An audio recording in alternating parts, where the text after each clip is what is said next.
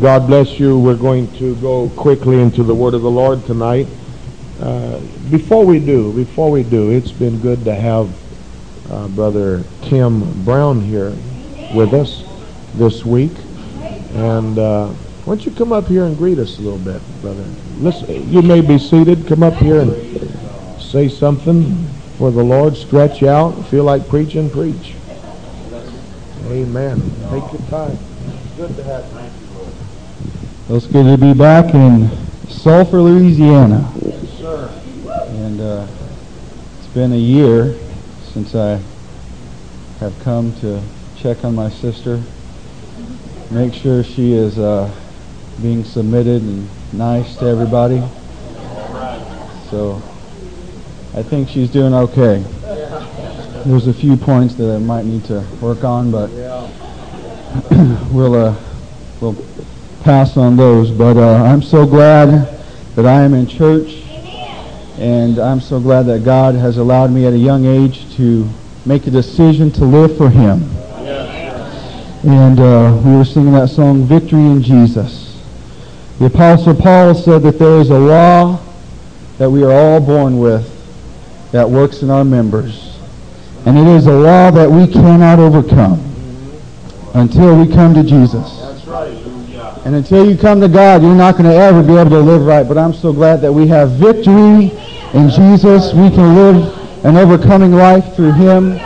And there's nothing better than living for God, living right, making sure your life is hid with Christ. I'm so glad about that tonight. Thank God. Praise God. Amen. What a privilege it is to give your life to God at a young age. I don't believe that you have to backslide to be able to appreciate the church. And I'm not trying to spit in the face of anybody who has taken a detour and found their way back. I thank God for everyone that has found their way back. And we don't want, as I have said numerous times, we never want you to feel inferior. Because I know the devil, he's the accuser of the brethren, and he does a pretty good job already of reminding us of our faults and failures and beating us down, and we have to overcome him every day.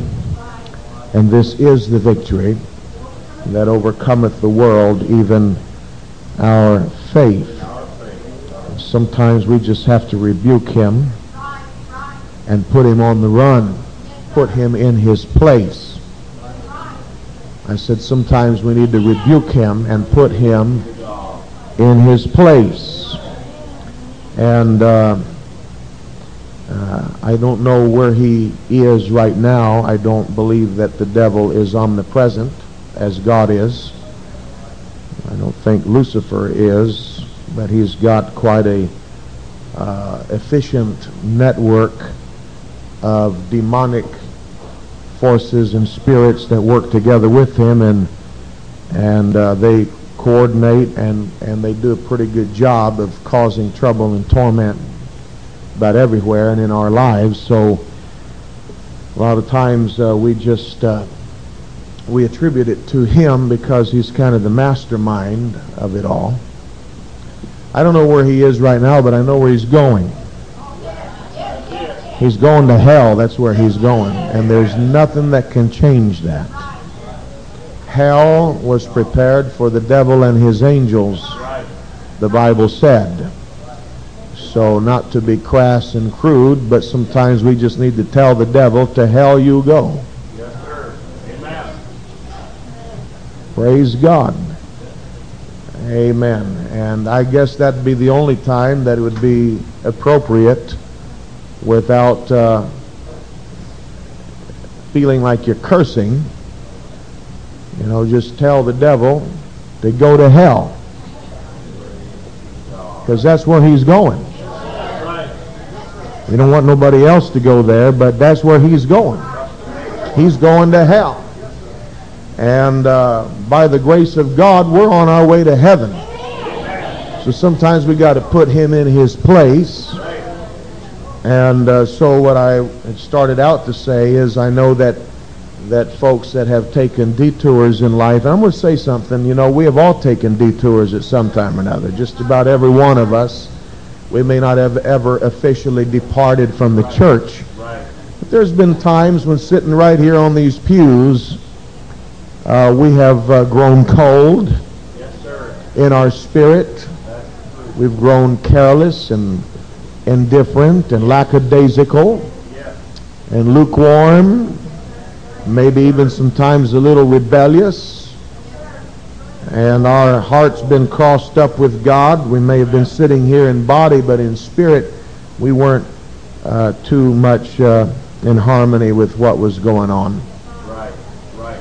So we are all here tonight by the goodness and grace of God. So again, I don't want anybody to feel who has stepped out there and God has enabled you to come back, for you to feel less and inferior and insignificant or second class or some other strata or level of people. Because if we are here, we're all here by God's goodness and grace. Having said that, for the benefit of the younger folks that are here, you do not have to backslide to find out what the world is about and be able to appreciate the church. Number one, I don't recommend it because very few of those that go out ever come back. I have tried to pastor at one time or another a pile of folks. That's not a good way of putting it, a pile of folks, but I have tried to pastor quite a group of people over my 19 years here. And as you know, a lot of times I have expressed how that their faces pass before me like a slideshow. And I often wonder, where are they right now? What are they doing? What's going on in their life? And some were here for a short time, some were here for years. And then they go on. And hopefully they will all find their way back to where they need to be in God at some point or another. But many will never do so. It's just the law of averages. It's the way it's always been. It's the way it always will be. Very few of those that walk away from God ever come back. So, going back to what Brother Brown said tonight, it is good to dedicate your life to God when you're young and stay in church and just live for God.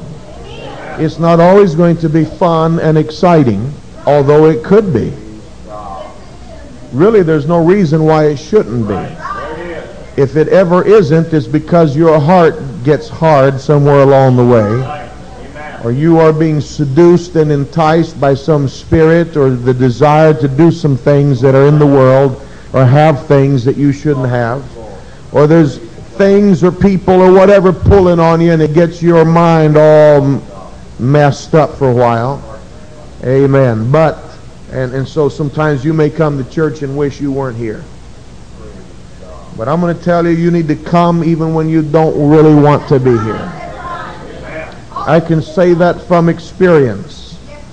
I am one of a very few survivors from several youth groups that I was a part of growing up.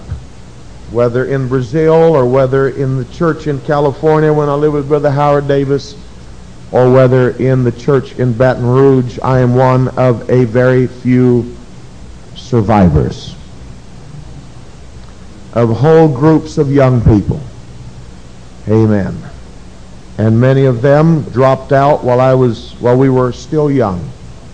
They got to where they were of age. I don't know what happens when some young people, they become of age, they get stupid.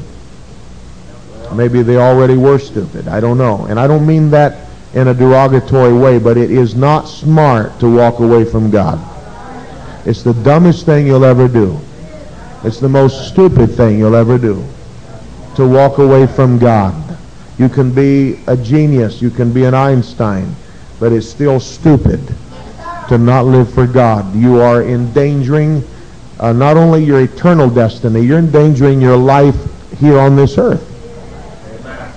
When you play around with drugs and alcohol and immoral lifestyles, in today's world, the risks are just too high.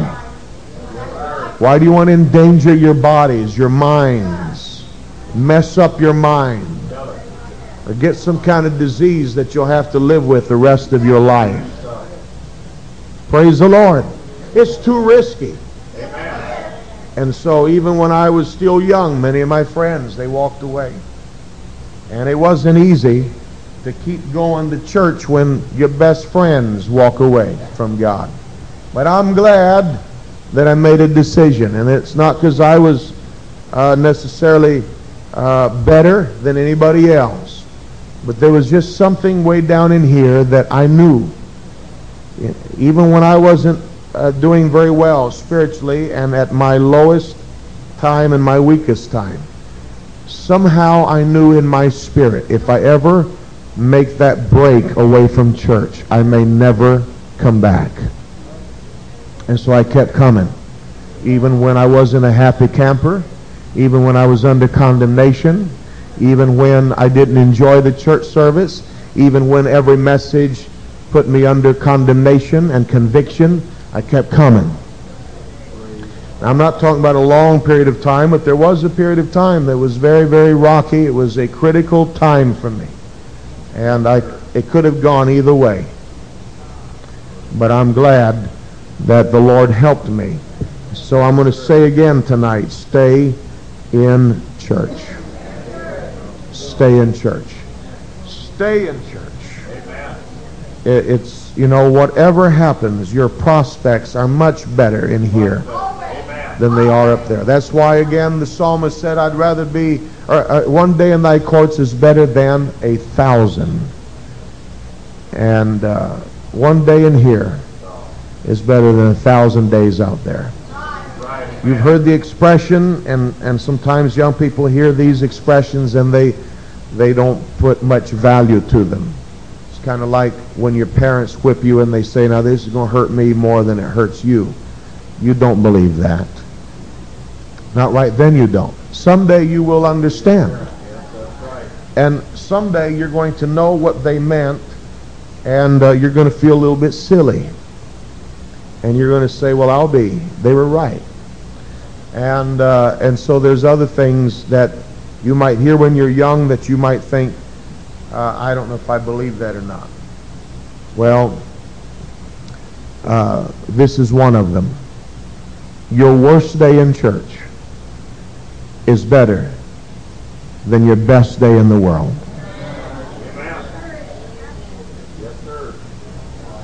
Now, you may be too young and too ignorant to appreciate that right now, but it's the truth. It is the truth. And if you will just be steadfast and consistent, I'm going to get to my lesson here in a minute, but if you'll be steadfast and consistent, someday when your feet are standing on streets of gold, you are going to be so glad that you made the right decision. And then you're not going to feel one bit regretful about not having left and gone to the world with maybe some of your friends just because you wanted TV or you wanted something the world had. Or you wanted to paint your face up or cut your hair if you're a girl, or wear pants. Whatever it is. All these little things that seem so important to people. But they're really not important. They're really not important. Not at all. When you think about it, they're really not important. I heard in a service last week up in Indiana, Brother Lawhorn, I believe, was preaching, and he mentioned a lady that had been told she had terminal cancer. And she said, from that moment forward, she said, I found it extremely difficult to even be interested in conversations that dealt with temporal things. From that moment on, the sales going on, and a car or a dress or a pair of shoes, and all these things that everybody's so interested in, she said, it was as though from that point forward, none of that was important anymore.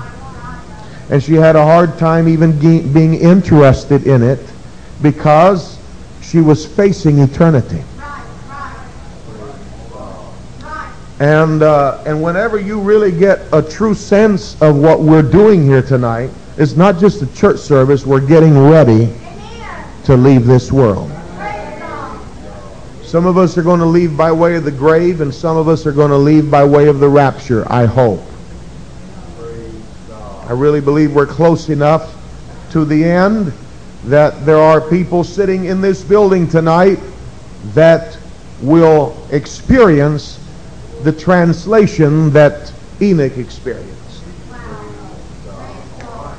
When mortal puts on immortality and corruption puts on incorruption and weakness puts on power, and we're changed in a moment, in the twinkling of an eye, and we become like he is. Praise the Lord.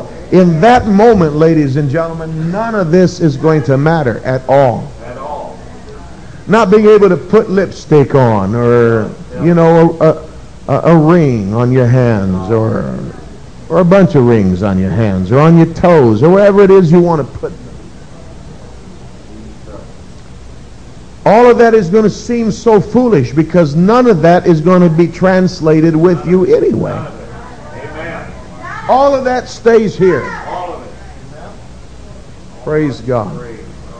And what is it about a young lady that wants to put on pants so bad?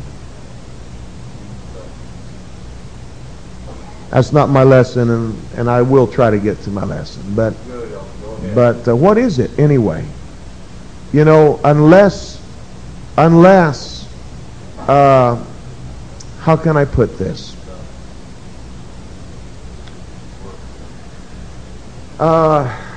Unless you're very fit, and I put it that way, you're going to look stupid anyhow. You're not even going to look good.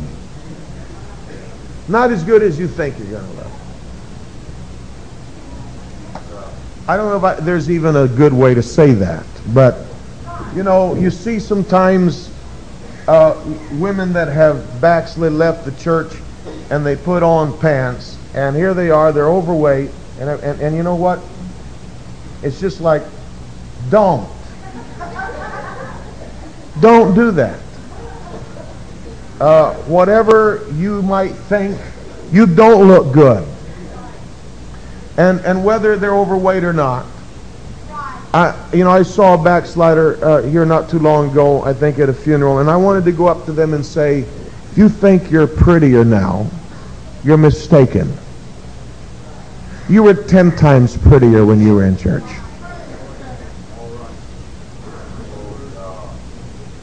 Well, I don't know if anybody's believing that or not. Least of all, perhaps the ones that really need to believe that, really need to hear that. Praise God. But, you know, I hate to break this news to people, but there's just not that many girls and women that look like the models that are on the covers of the fashion magazines. So if you think that's what you're going to look like, you're going to be really disappointed. You're disillusioned. There's not that many men that look like the guys on the muscle magazines. I'm sorry, we're just not. And so we're really not as good looking as we think we are. And so why let vanity get to us anyway? And drag us out of church so that we can paint and cut and do whatever. You know, it's ridiculous. It's ridiculous. Let's just get in here with both feet and with our heart And let's just live for God.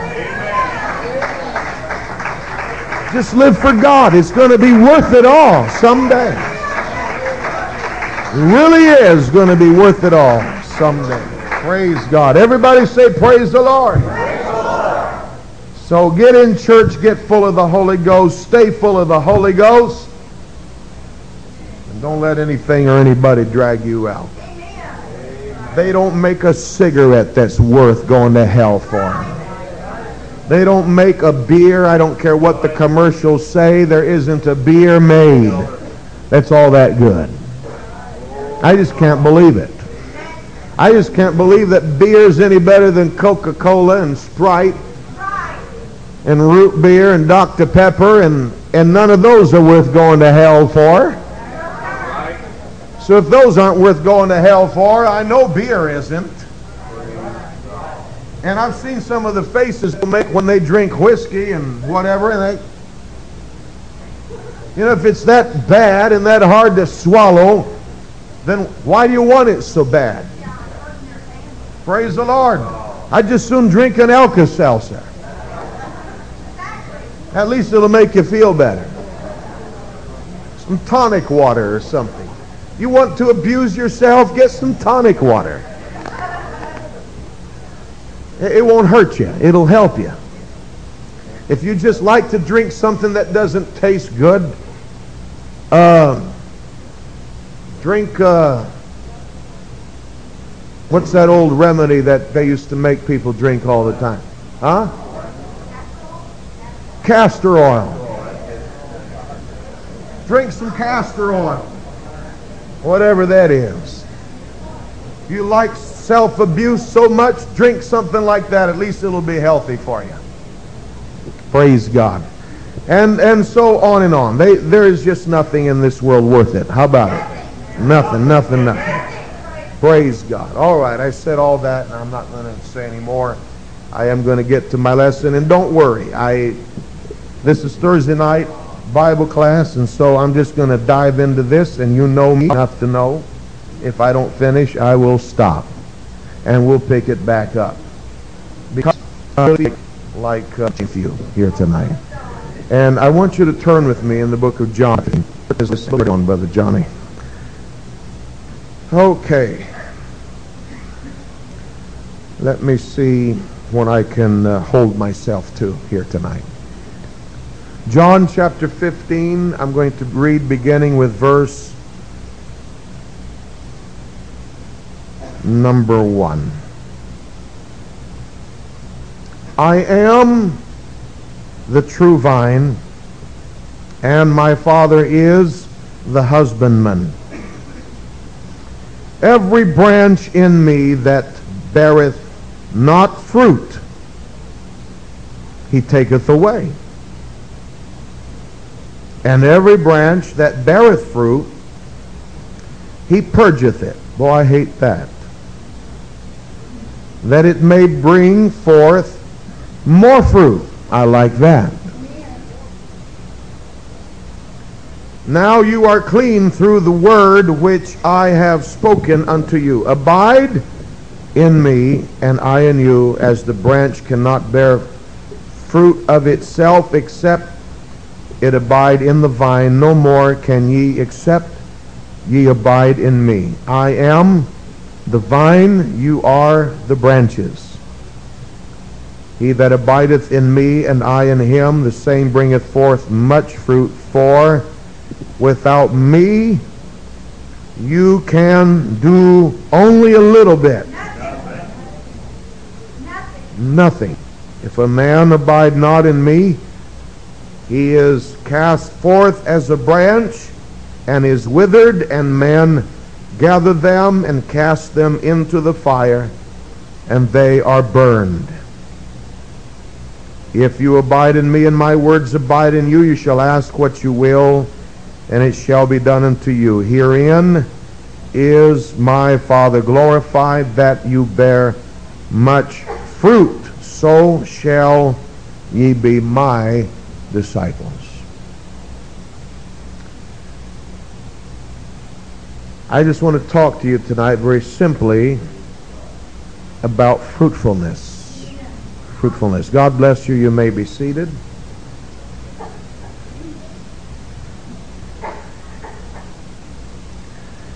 Now, this may sound like a very, very generic subject, and this is probably going to be as much like a charismatic Bible lesson as you'll ever hear me attempt to teach.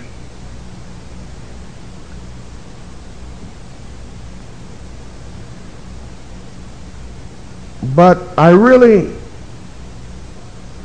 do believe, maybe I should be like the man who had the devil-possessed son and say, I want to believe. Help thou mine unbelief.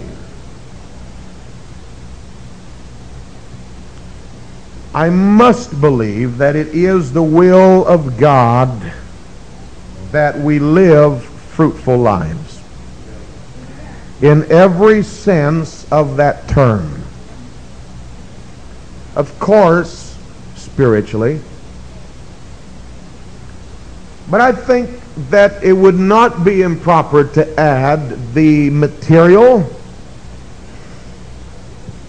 and the physical into it. Naturally, they are much subordinate and inferior to the spiritual, but we live in this world, we live in this life. And I know the Bible says that man that is born of a woman is a few days and full of trouble. I understand that, and I'm not going to be trying to preach a message of prosperity that says that if you live for God and if you're in the will of God, everything is going to flow your way and you're going to be prosperous and wealthy and always drive the latest model vehicle, etc., etc. But I will at least venture enough to say that being in the will of God will bring you the most fulfillment you can possibly have in your life. And that whether you have a lot or not that much, that what you do have will bring you more happiness and fulfillment than you would otherwise have out of the will of God. And we're going to get sick, and some of us are going to die from illnesses. We're all going to die one way or another. You know, back when Ronald Reagan died, he was 9 years old. Or no, he's older than that, 93, I believe. They were trying to determine what he died of. He died of breathing too long.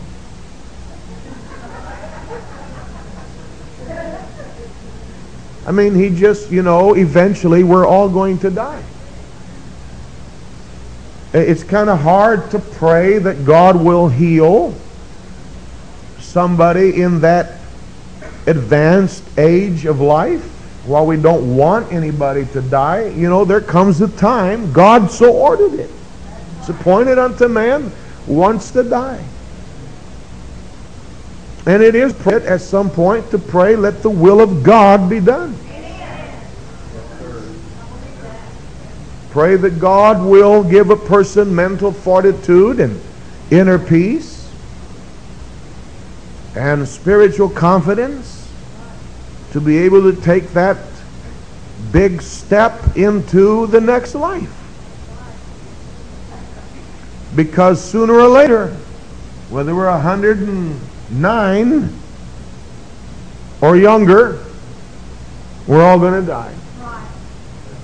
And so for many of us, it will be through disease, and it will happen sometimes younger, sometimes older. Some of you are thinking right now, what a horrible thing to say. We sing we're the biggest hypocrites in the world. We sing all these songs about heaven and about wanting to, I want to see Him. And then we do everything in our power, even when it's way beyond reason, to stay right here. And I know, I can hear your vibes. I hear you saying, just wait till you get older. And you might be right. But that's why some things need to be said when you have your reason. Oh, yes, sir. Yes, sir. Yes,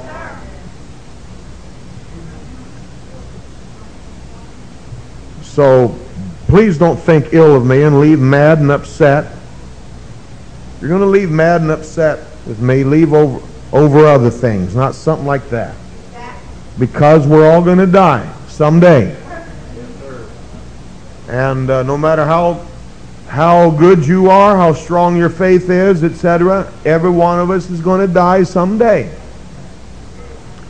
Moses died. Abraham died. Jacob died. David died. These are people that should have lived forever, but they died. All right. All the apostles died. Lazarus was raised again, but you know what? He didn't live forever. He died again. I assume he did because he's not around.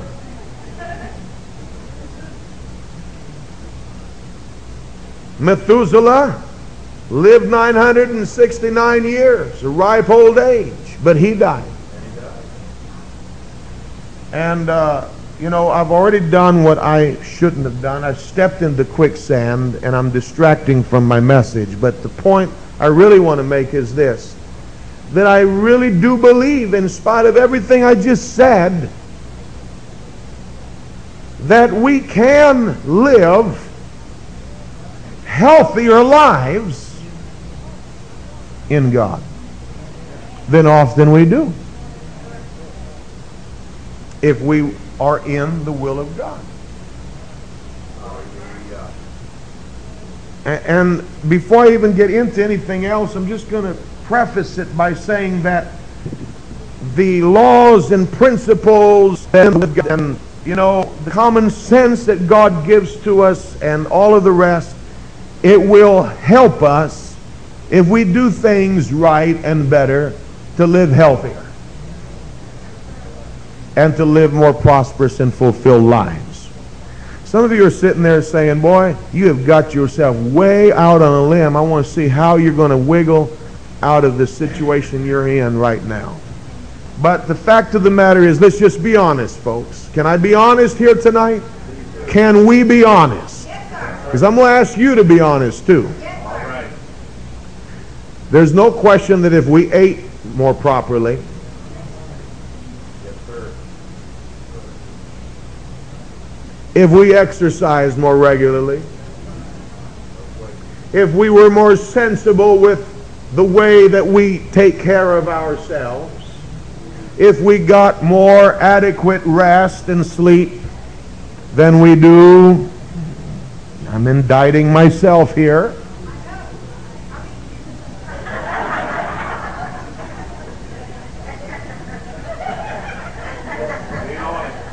I reach back. So, you know, a lot of us have and joint problems and muscle problems and back problems and a lot of things because we have not taken good care of ourselves. It has nothing to do with the devil or anything else. Amen. We want to eat everything. It's like America is the country of the all-you-can-eat restaurant.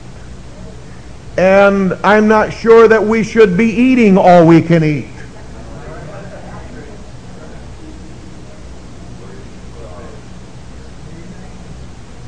We shouldn't be eating all we can eat. We shouldn't be eating until we're about to pop. Right. We should learn a little moderation. And if we'll take care of ourselves,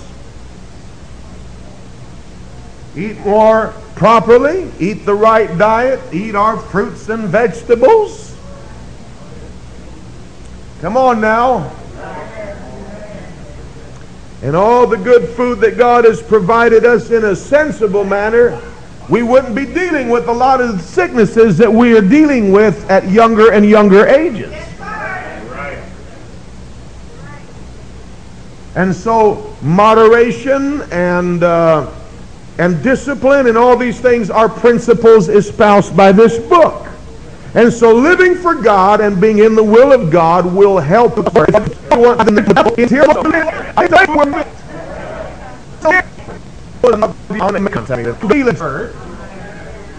Why will you take it from your doctor? And I know you're saying, healer or physician, heal thyself. And you're right. We're all suffering from abuses to our bodies as life that embraced in this modern age. I read an article in Time magazine one time that said the average American craves sleep like oxygen. The average American is suffering from sleep. And it's not proper and it's offensive whenever you talk about, not eating things that are just fattening. But it's still right. We want the truth only when it is palatable. Not when it kind of hits close to home. The Word of God has something to say about every aspect of our life. And if we apply the principles that are in here, I promise you will live a happier, more abundant, more fulfilled, more successful life than you would otherwise. But it'll be better than it would be otherwise. Praise God. And, it's like I have mentioned a lot of times about my boys. And my boys, being my boys, they have to bear the brunt of the illustrations for my sermons. But, the principle of being dedicated and persistent and all of that is true even when you are in school. And then just blow it off and say, well, I'm just not as smart as somebody else.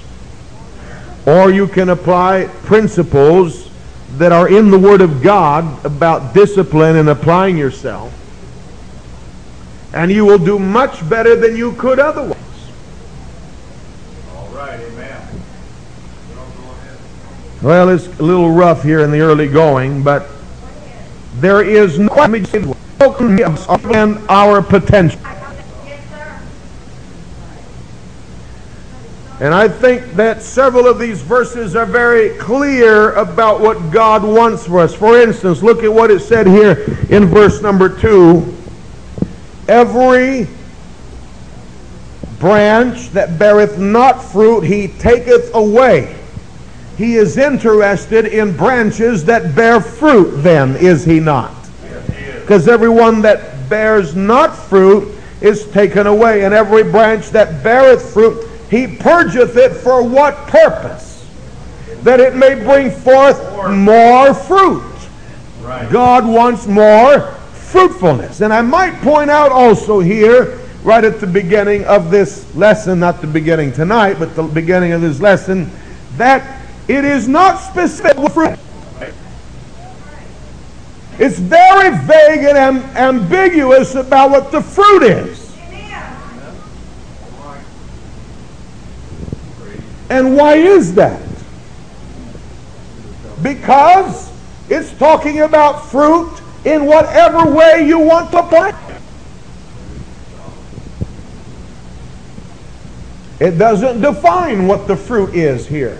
We can assume that it's talking about spiritual things, and I think we would be right if we assume that, but I don't think you can separate the spiritual from the natural all the time.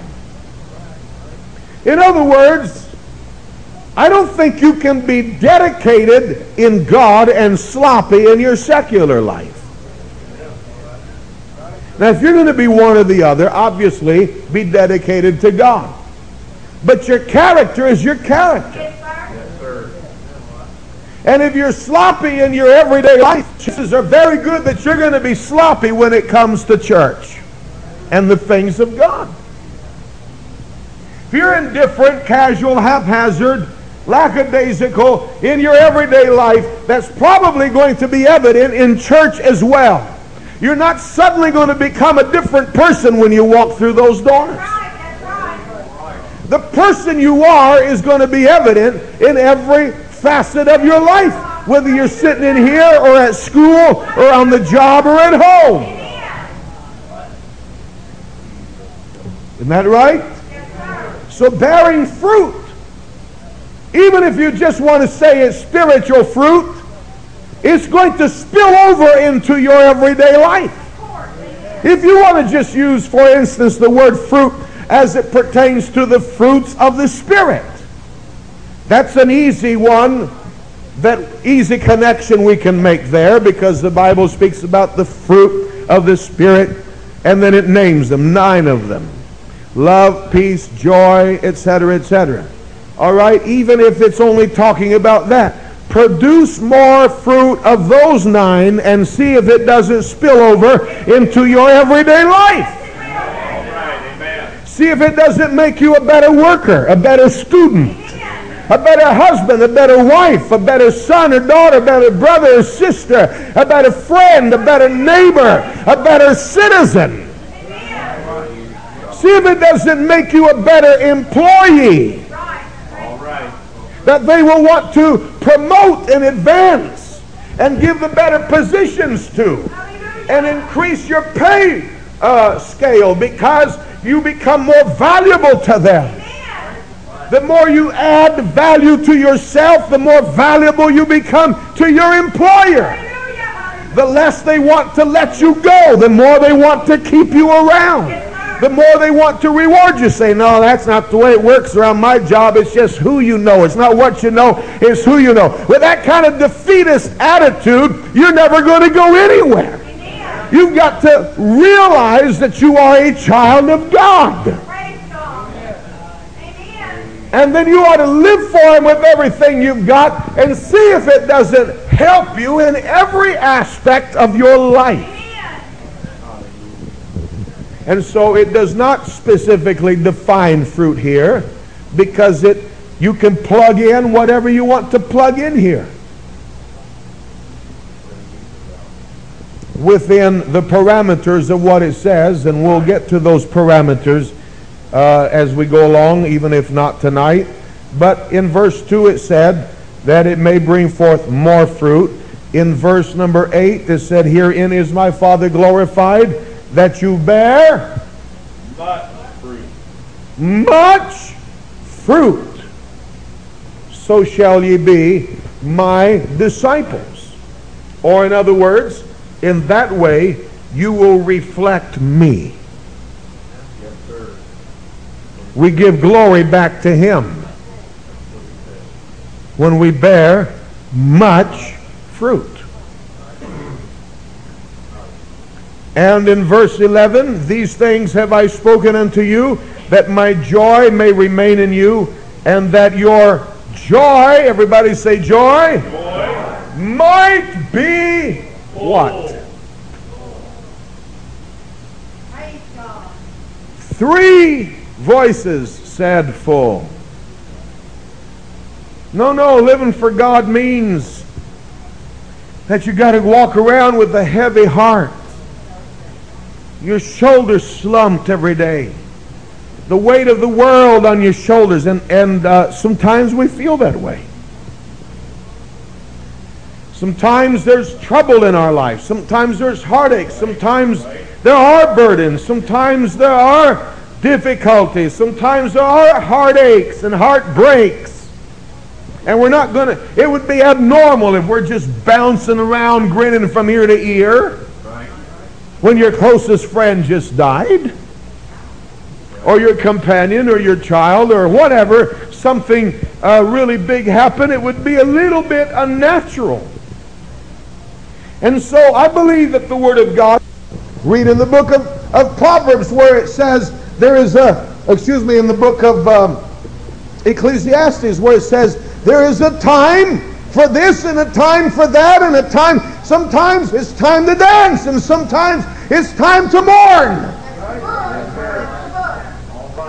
So we're not living in some kind of a bubble or a fantasy here, but I do believe, and the Word of God has stated it, it is His will that your joy be full.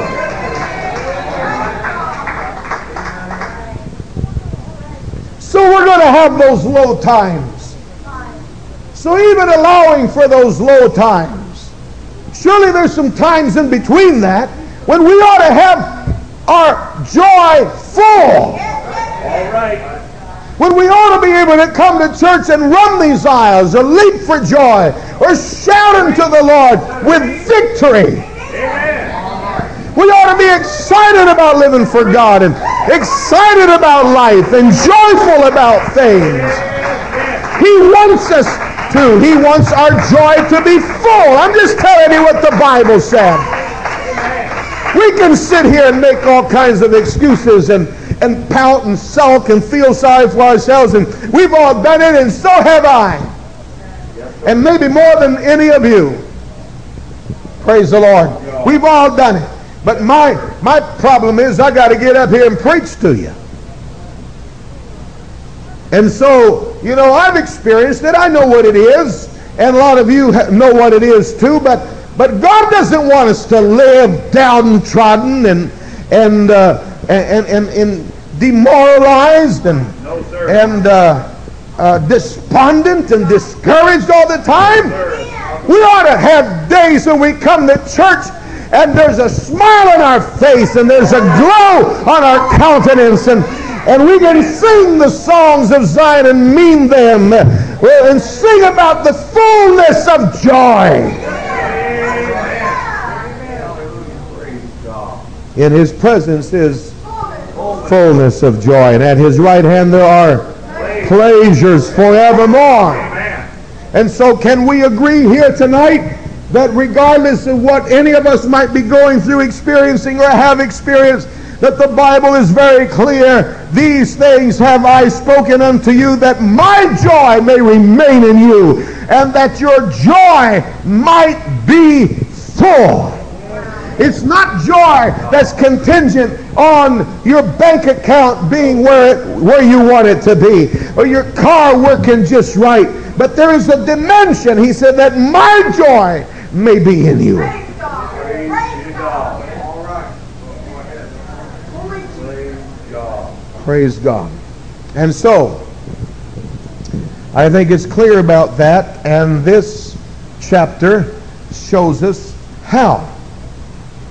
And it tells us, first of all, what the source is. The source, of course, is Him, and He says, I am the true vine. I am the true vine.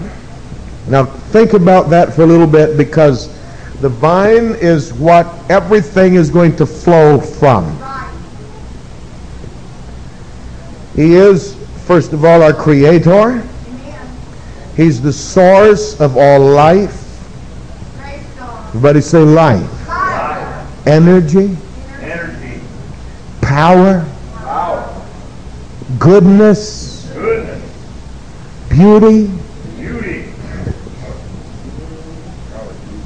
Perfection.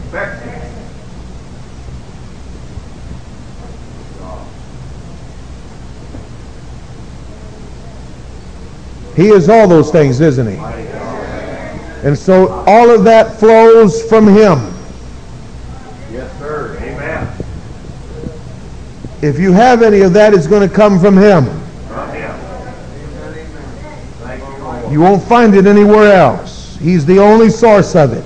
We preached here just recently from James 1:17.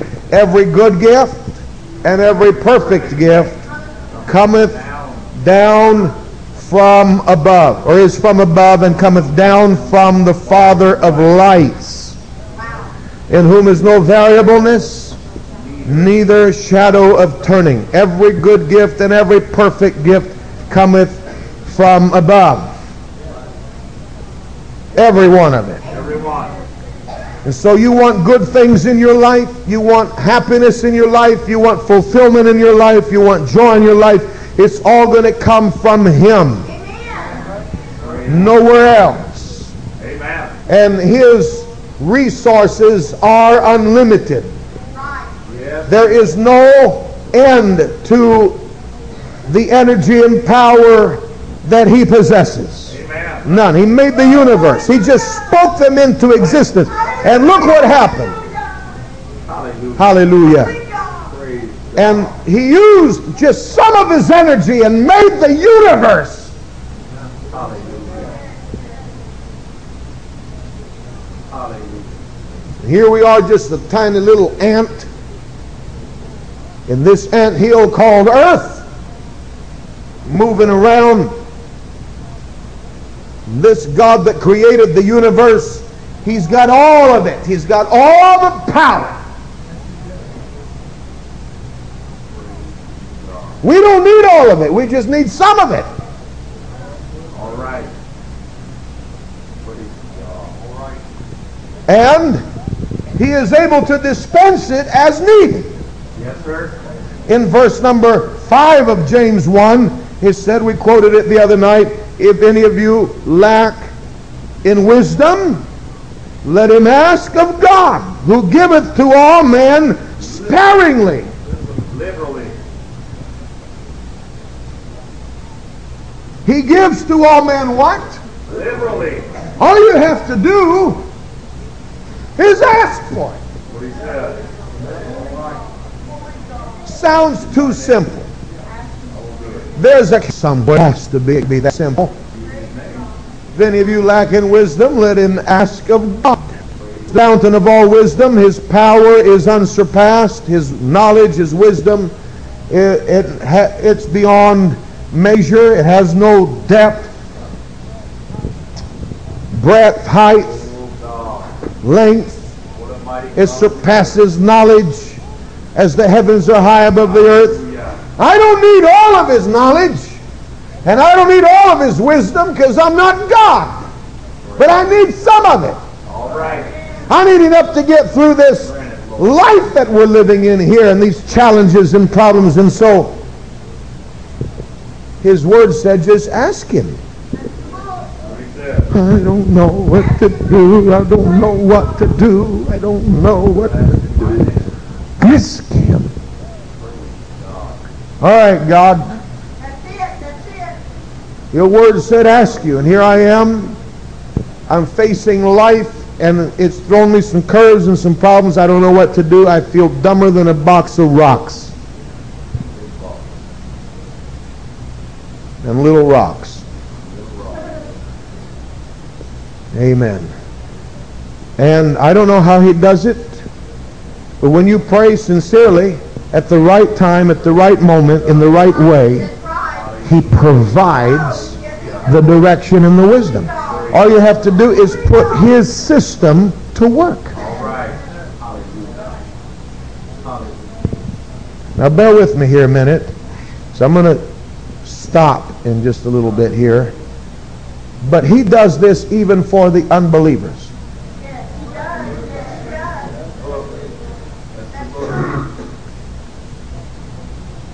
We were talking the other night about some of the great conquerors that have lived.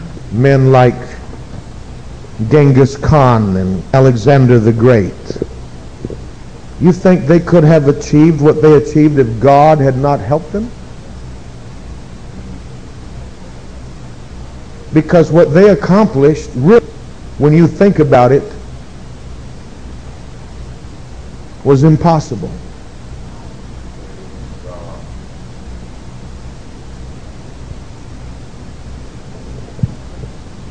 Alexander the Great died in his early 30s. He was conquering when he was 17 years old. It's impossible. Nobody can do that. You don't think there was a little bit of divine enablement in all of that? You mean to say God helped Alexander the Great? Yes, I believe He did. And I'll tell you why He believed He did. I believe he did. Because not long after that, the Lord was going to come to this earth, and he was going to appoint some apostles, and those apostles were going to go into all of the civilized world with this gospel. And the only way they would be able to is if the paths had been opened to them. And they were opened by a man who conquered all of those countries and territories. Later, of course, it came under Roman rule, but even the Romans couldn't have done what they did if Alexander the Great hadn't done what he did. And so all of that was intended to open the path for the gospel.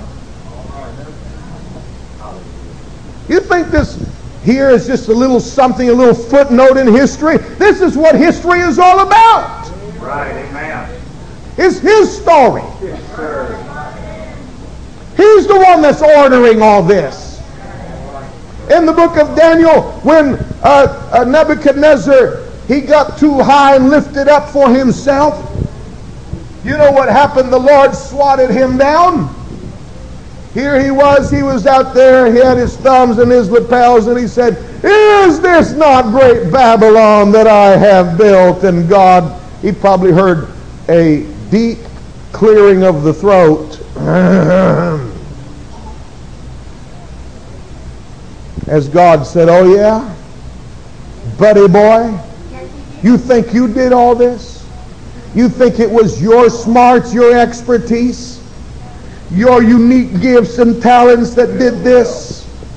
Let me show you what you are without me." All right. And down on all fours he went, eating grass like an ox. Yes, sir. Until 7 times passed over his head, and his nails grew out like eagle's claws, and his hair like feathers. And he was wet by the early morning dew every day, and he was like an animal, a beast of the field, the great conqueror of the world. The Bible called him the hammer of the whole earth. Yes, sir.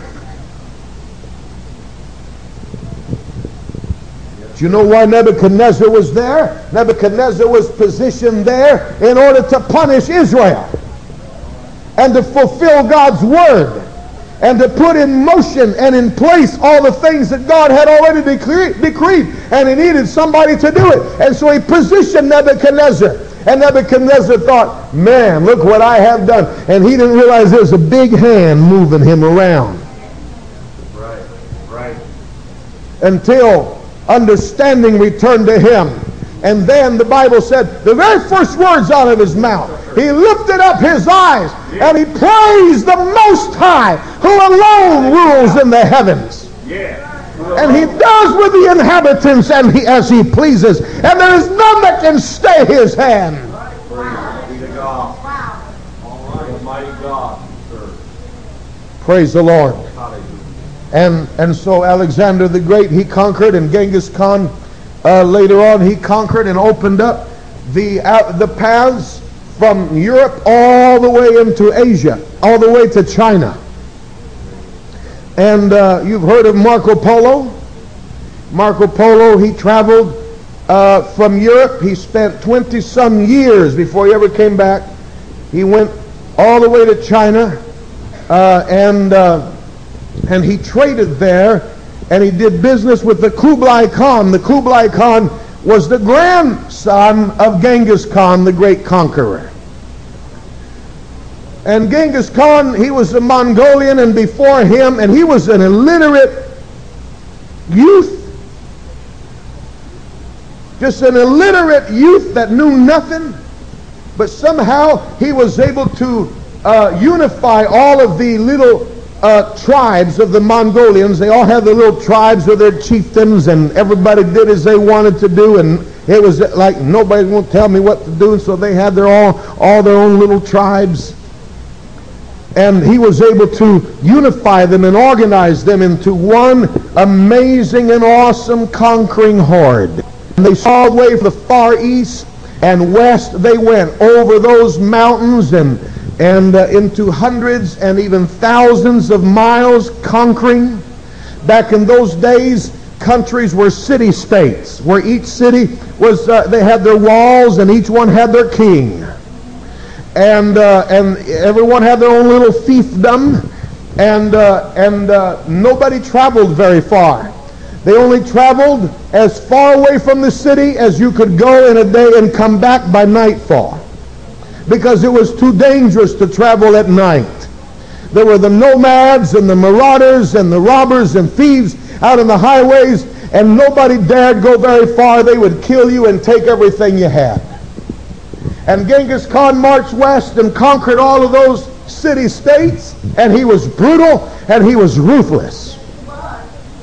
But he conquered them all the way to Europe. He went until, and I read the book about him, and it said there, I forget now how long it was, but it was a period of hundreds of years. I want to say close to 700 years afterwards. They said you could travel from Europe all the way to China with a gold plate on your head and nobody would touch you, because he instituted such a system of government and laws and opened up those trade routes. And that's how Marco Polo was able to go. And that's the path that the gospel took. God used those men to open up those paths. And he's still using men today. I believe that some of what George Bush has done in the last few years in conquering Afghanistan. Afghanistan hadn't been conquered since Alexander the Great. Afghanistan and Iraq, now 50-some million people are suddenly accessible by the gospel again.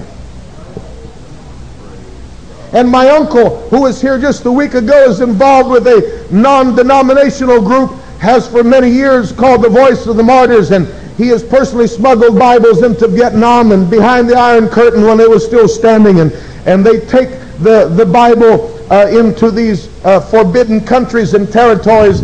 And he said that it has been reported that in Baghdad that they are passing out Bibles and the people are stopping in the streets to receive them like you're handing them candy, where a few years ago that would not have been possible. And so God uses people and theories and understanding of things that was way beyond their time. God, I believe, equipped them with it in order to accelerate the pace of civilization and to further his will. And on we could go. The same is true of great inventions. Amen. The telephone, electricity, automobiles, airplanes, and all of this has facilitated the spread and travel of travel and communications and all of this in order to make his word available to people everywhere. Praise the Lord. And God can do that for men who are unbelievers, who aren't even, amen, his children. If God can equip men like that with supernatural knowledge and ability and strength, what about us who are his kids?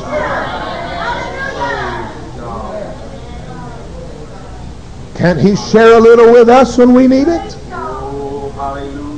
Can't he equip us with a little knowledge, a little power, a little bit of resources, a little whatever supernatural help every now and then? I submit to you that yes, he can and yes, he will. But we have to believe him. We have to quit sitting around here making excuses for ourselves all the time. And we need to start waking up to what we are and who we are. That's why I said this is the most charismatic message you're likely ever to hear me preach. But I'm going to tell you, we are God's people. And it's time for us to quit going around like we're a walking apology. We're the greatest people on the face of the earth. We're his sons and daughters. We're filled with the Spirit. We're baptized into his name. And we're on our way to heaven. And if we need some help to get through this miserable life that we're in, I believe God can lend it to us. Yes, sir. I'm going to have to quit here. I've gone as long as I wanted to, but I'm going to read one passage and maybe stop. It's a passage well known to all of us.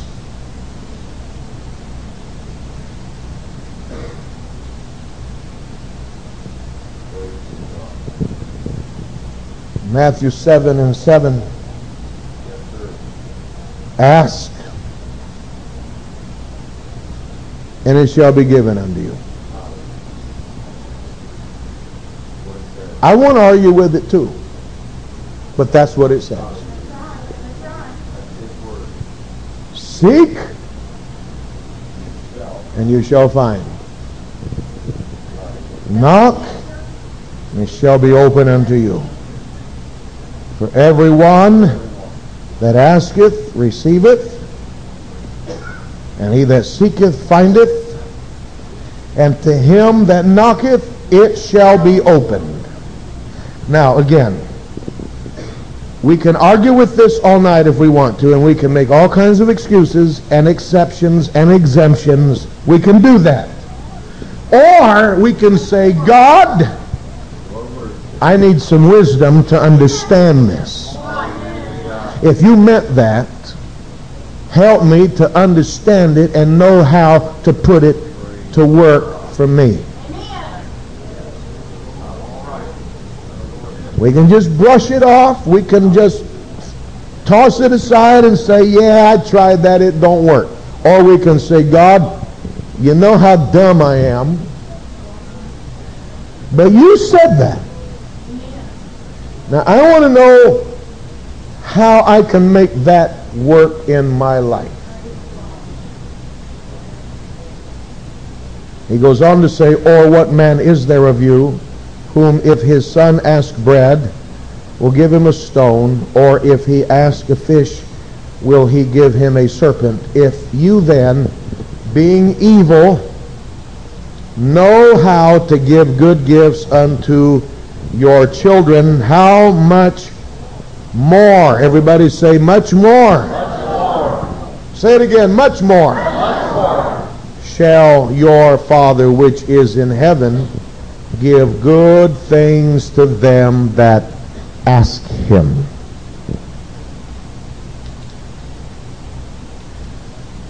And maybe somebody is thinking right now, hallelujah, I'm going to start asking him for $1 million.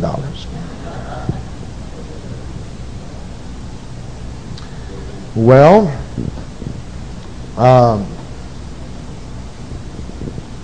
go ahead. Don't forget to tithe on it.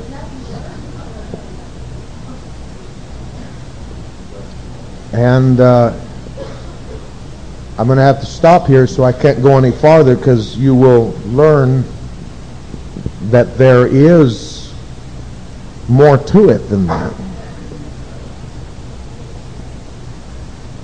But go ahead and start asking.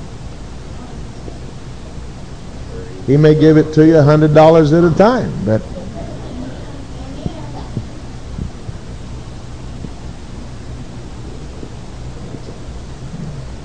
but it still says it. And you know what? I'm just going to tell you tonight, and I'm closing. I'm tired of overstepping some of these passages just because they're hard to understand. And just because we might have a hard time knowing how to put them in practice. If it's in the book and he said it, I want it. And there's no reason why the charismatics should have a monopoly on it.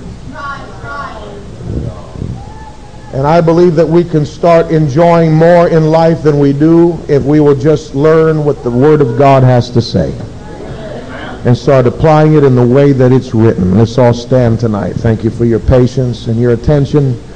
Praise God, praise God. Let's lift our hands and talk to the Lord right now.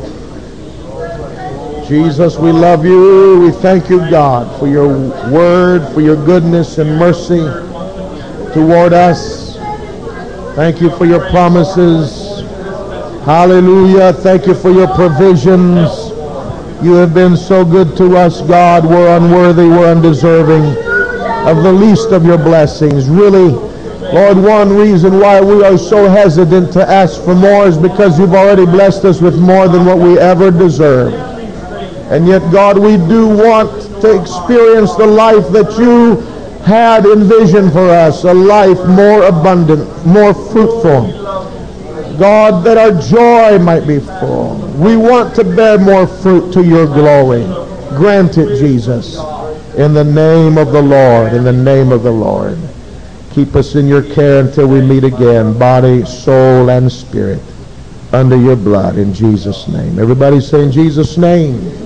God bless you. You're dismissed tonight. Let's be faithful to church on Sunday. Bring somebody with you. God bless you.